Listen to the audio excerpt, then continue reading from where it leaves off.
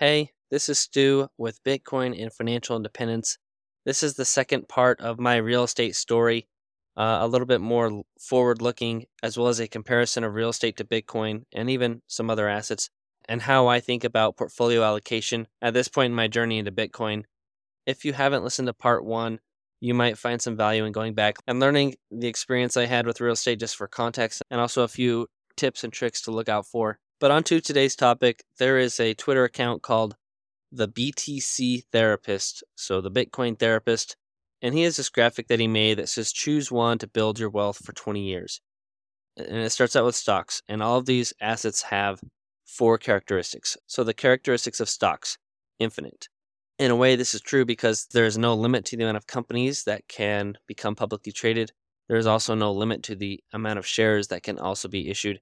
I can think of a recent example where AMC and GameStop were going up in value and pumping, and so they issued more shares while the price was up so that they could use that money to invest in other areas of the business and keep themselves from going bankrupt. Kind of dumb on the part of the meme stock traders. So that's the first characteristic of stocks, is that they are infinite in the amount of shares that can be issued.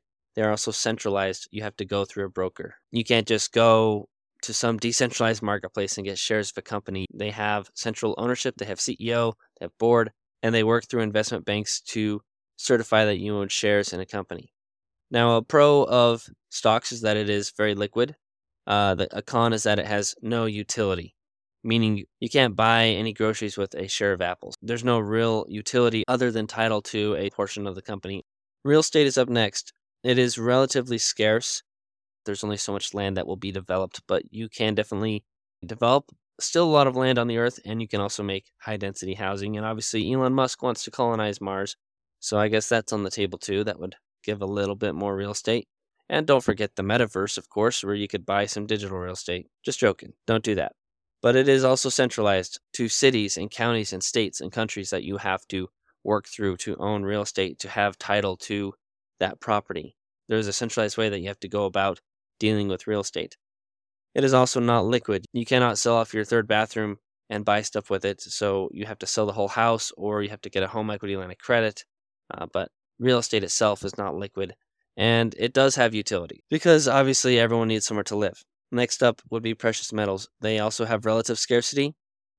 They can be centralized or decentralized. It can be either one, just depends. You can buy ETFs or buy gold or silver through some other custodian that's going to secure that for you, or you can go dig it up and mine it yourself, or you can buy it with cash, or you can trade with it, all sorts of stuff. So not necessarily centralized, not necessarily decentralized. It's relatively liquid as long as you can move it and secure it and make sure it's not counterfeited. And it does have some utility in manufacturing, and I guess you could say some utility as money because some people will barter and trade with precious metals. And then you have Bitcoin, which has absolute scarcity and is more decentralized than any other asset in theory. It's also very liquid, just like stocks, and it has utility of transferring payments to pretty much anyone in the world on the network within a matter of seconds or less. So I guess it's pretty obvious which one I choose and which one the Bitcoin Therapist chooses. But I thought that was an interesting graphic, and maybe I'll try to make a companionship blog post to go with this episode. I haven't done that in a long time, but it might help you to see this, although it does pop up on Bitcoin Twitter every once in a while. Another point about real estate in general, Mitchell Hodl, that's HODL, is someone I also follow on Twitter. He put out a tweet that was directed at Gen Z. He says, if you have any desire to purchase a home one day, you must start saving in Bitcoin. Real estate becomes perpetually more expensive saving in dollars and perpetually cheaper when saving in Bitcoin.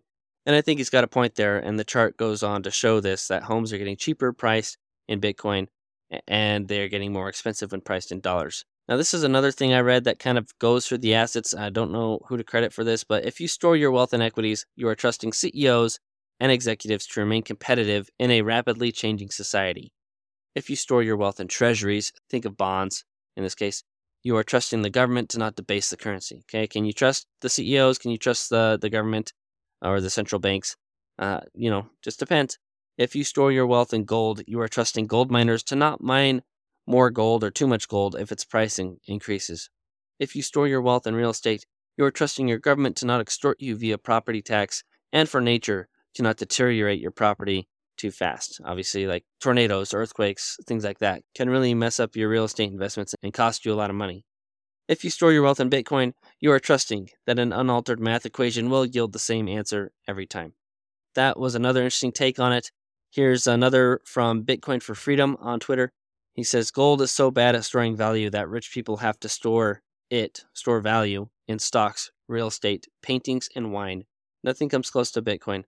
Now, the same guy, this was a post that really got me thinking about making this episode, was Bitcoin for Freedom. He said this back in November of 2022. He says, real estate became an investment instead of a cost of living because we didn't have a perfect monetary battery like Bitcoin.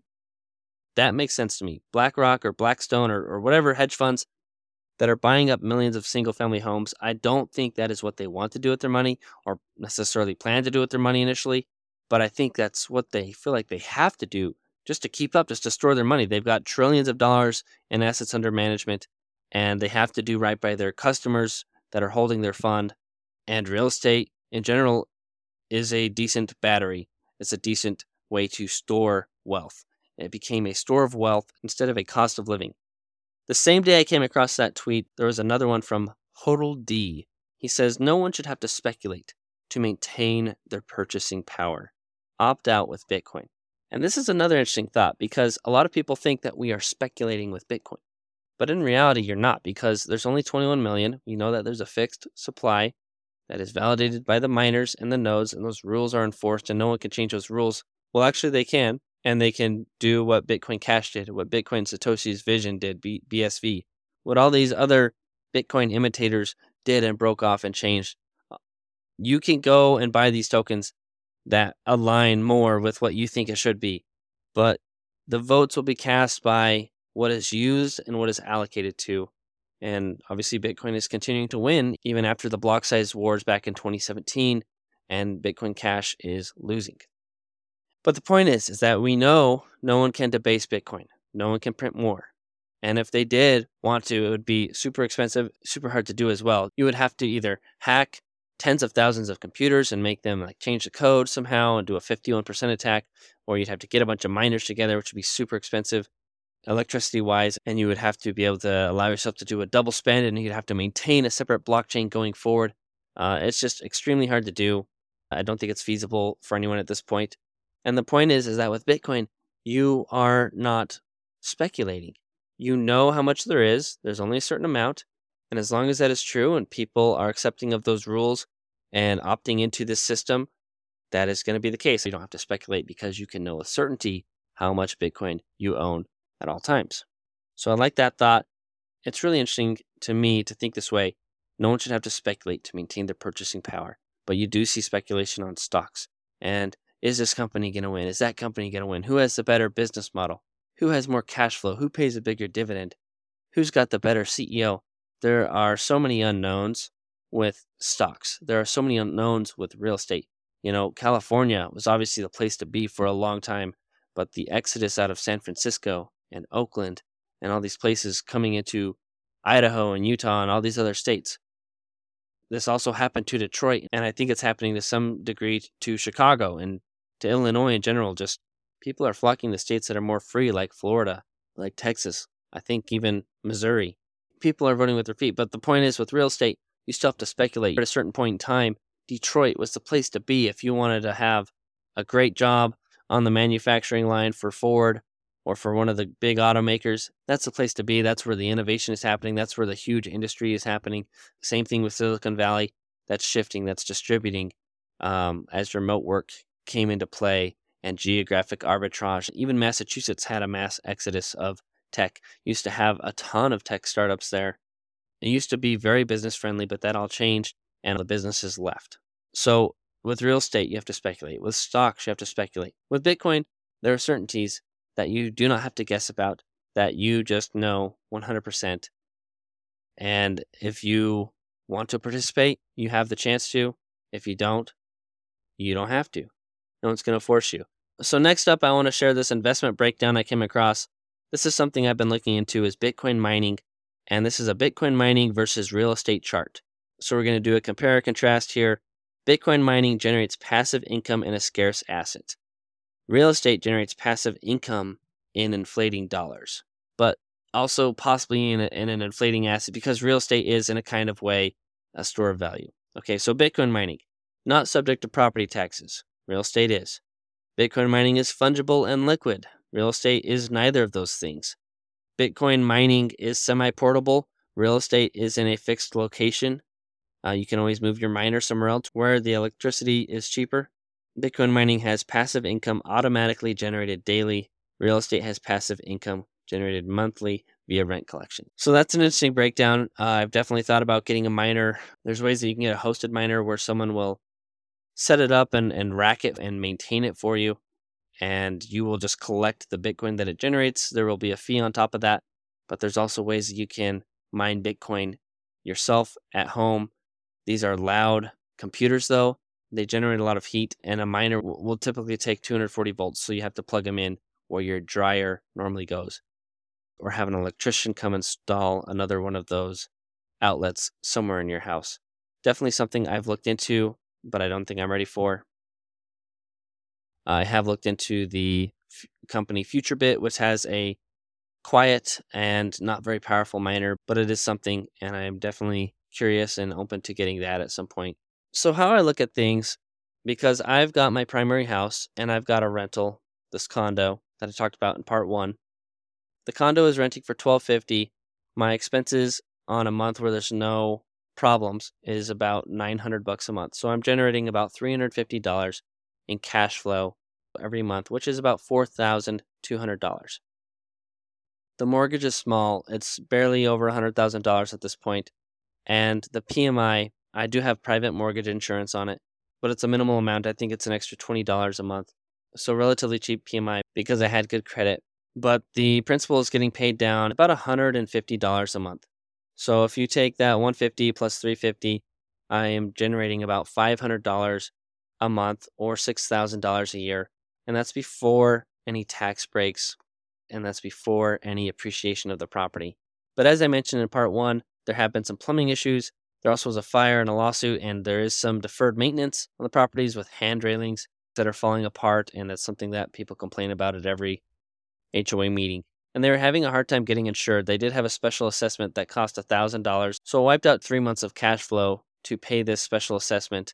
That was just to pay for our insurance, which they are still shopping around and hoping to get a better rate. Otherwise, we will need another special assessment, or the HOA rate is just going to go up. A lot of the HOA rates in my area are around $400 or $500 a month. Mine is less than $300, and it just seems that maybe this is the time that this is going to bump up.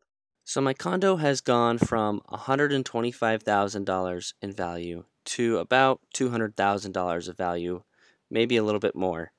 And how I'm thinking about this, originally, my thesis was that this is a low risk, low reward. But what I got instead was a big reward. I did not expect it to appreciate by 60%. And so when I step back and evaluate it going forward, I got this big unanticipated reward. But how does the economy and the circumstances and the interest rates and everything look now? If I were to assess the property today, I would say that I am expecting small rewards still, because it doesn't cash flow that much, and because I don't think it'll appreciate that much. On the contrary, I think it has a good chance of dropping in price. And so I would say that my potential reward from cash flow is low, it's small, and my potential risk is probably medium and not small anymore. Because they're having so many issues getting insurance for the building because of the aluminum wiring. The HOA dues are going up. I have a special assessment for the last 2 years of $1,000, which wipes out 3 months of cash flow and 1 month of rent, basically. And that's just to tread water. There's some deferred maintenance that still needs to be done. And there used to be 2 pools, but they're shutting them down for this year so they don't have to maintain the pools. So the value to the renter is going down as well. The housing market might crash. I don't know. We might have a hard landing in a recession here soon. But if there is some sort of a housing crisis or a housing bust, condos are historically the first thing to drop in value and the last to rise in value on the next bull run. So that's my analysis right now. Part of me wants to sell the place cash out and roll it into a better property that I analyze and I think is going to do better going forward. Something I think could be a big reward with a medium risk and not a small reward like what I'm getting and what I think I will continue to get. I could probably rent it for about 14 to 1500 instead of 1250 because I haven't raised rents in almost 2 years. So I could offset these HOA due increases, but we'll just have to see what happens. My tenants are supposed to move out this summer and give me 60 days notice, but that puts us out to August now, end of summer. So I'll have to see what they decide because it's also not a great time for them to be buying a house with interest rates so high. So maybe they'll want to stay longer, and I don't necessarily want to sell it out from underneath them either. It just seems like a big hassle. But if I want to continue to self-manage this property, that's another thing is they call me directly whenever they have a problem. I could hire a property manager and make my life a little bit easier. That might be another solution that would eat into my cash flow some more, but we'll see. I've also looked at getting a home equity line of credit against my investment property, but that's not very easy to do. They usually only do that against primary homes and specifically for the purpose of improving the property and not to buy other properties or to invest in other areas. So a few things to think about and to work through there as far as my rental property goes. My current home also has appreciated significantly as we've continued to make improvements into the yard, to the interior and to the exterior. We've worked pretty hard to get it in a much better place, and we are always looking to make it better every month. The mortgage on my house right now it's $1,500, but it really should be about $1,350 because I just have to rebuild the escrow. The property tax went up and the HOA went up a little bit, so our mortgage is elevated right now. But realistically, it's going to be about $1,350, assuming the taxes stay about the same next year, which I think is possible because home prices have plateaued or dipped a little bit. It's in a desirable neighborhood. I've seen homes in this neighborhood that are renting from $2,000 to $2,400. So if we wanted to rent out this house, we could, in theory, cash flow between $500 and $900 a month, paying a $1,500 mortgage. And like I said, hopefully it goes down by $100, $150 once the escrow account is back where it needs to be. It doesn't seem very far-fetched to possibly be cash flowing this property at $1,000 a month, which is 3 times as much what the condo can get for us. Now, one of the problems is that we probably need a new roof and a new water heater. There's still some improvements we need to make around the house. We've got bamboo that needs to be maintained. We've got a big yard. The yard is 0.6 acres. It's just kind of a lot. There is some invasive species in the ditch still, some privet and some other things that just need to be kept on top of. Otherwise, they will start to encroach on your yard and the part that you want to keep open. There's also those tough neighbors that you just never know if they will start causing problems. So there's a few things going on. It's a nice home. We like it. We like the school. But we have talked about at some point moving to the country, buying probably at least 40 acres of land, and not really going off the grid. I am a little bit more this way. My wife is a city girl, but I'll just share like what my dreams are, my thoughts are to some degree is to buy 40 acres, get a couple of natural disaster proof houses like no tornado, no storm, no nothing is going to take this thing off the ground. I'm talking about getting a 3D printed concrete home that's just not going to go anywhere. And when it comes to 3D printed homes, I'm still researching. I have yet to find a company in my area that does this type of home, but you are pretty limited on your floor plan and your square footage.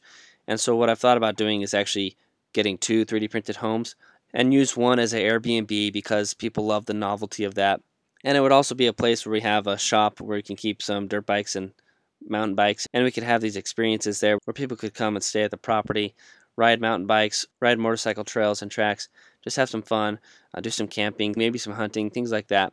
Have a few farm animals just where we can kind of subsist on our own to some degree with the basics. It sounds kind of crazy and far-fetched. I'm not sure we'll ever get there to this point, but depending on where my career goes and where my wife's business go, also maybe doing some homeschooling so we can have ultimate freedom, ultimate sovereignty.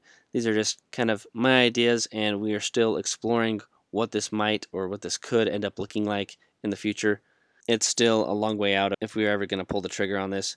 Anyway, I'm getting off track, but that's kind of how I see real estate. I definitely see purpose and utility in owning a home. I definitely see the value of having some land that maybe you could subsist on if nuclear war breaks out or just any of these things. I sound like a crazy prepper, and maybe I am. I have that in the back of my mind a little bit. But yeah, I just think it's smart to have land like that, to have some resources like that, to have a creek and be able to collect rainwater. And yeah, I'm going to stop before I sound too crazy. The point is that I still think real estate is a viable part of the picture monetarily for me, and especially as a way to generate income, like I said, with the Airbnbs or even letting people pay a fee to use your land, things like that. I would also definitely be interested in having 3 to 5 rental homes that if they could all cash flow about $500 a month, and I could have a base income of say $1,500 to $3,000 a month. I think that's just a really awesome safety net to have. And all the while, the mortgages are getting paid down. If you need liquidity, you get HELOCs possibly, or you always have the option to sell one or to roll all your profit when times are good into paying off a mortgage entirely and just growing your cash flow and kind of doing a debt snowball with real estate. I don't want to be a real estate mogul exactly, but I'm definitely interested in having it as a diversifier, as a way to make more fiat currency so that I can buy more Bitcoin and just have a fallback because I could always, not renew the lease with a renter or go month to month if I want to actually move into that house. I think there's value in having rentals that you would actually want to live in that area just as a geographic arbitrage opportunity depending on how things go in the country. So lots of thoughts there. I think it will always be a decent part of my portfolio. I really haven't done stocks for the last couple of years, and I probably won't until I start getting a 401k match again because it just isn't worth it to me at this point. I would rather have Bitcoin and I'd rather have real estate. And what's funny is Corey Clipston just tweeted a few days ago that Bitcoin is greater than real estate, and Swan Research is going to prove exactly why and by how much. And he said that in reference to another tweet by Alpha Zeta, which I believe is Raphael on the Swan team. And what that tweet says is a 300 trillion plus market monetized for decades through easy credit, tax breaks, and the illusion of a store of value. When you account for all costs, including dealing with tenants, it doesn't even get close to breaking even. Now, I don't like to swear, but real estate is the ultimate shiz coin, altcoin. So that's kind of interesting. And Raphael recently gave a really good webinar for Swan Bitcoin about their IRA product. And they have this awesome tool, this portfolio analysis tool called Nakamoto Portfolio. And that only deepened my distaste for stocks at this point. So, anyway, interesting stuff going on there. I'm excited to see the research that Swan brings to light about Bitcoin versus real estate. This is an interesting topic to me because I feel like there's a lot of focus on investing in the traditional finance world and that it's kind of gotten easier with companies like Fundrise, Streetwise, Fintor, and a few others that are making access to big real estate deals more possible for the little guys through crowdfunding. I'll share more as I learn more about that as well. So hope you enjoyed that. Hope I don't sound like too much of a crazy prepper, but hope you learned and got some insight on how I view real estate, how real estate compares to Bitcoin. And remember, financial independence is doable. I'll be back with you soon.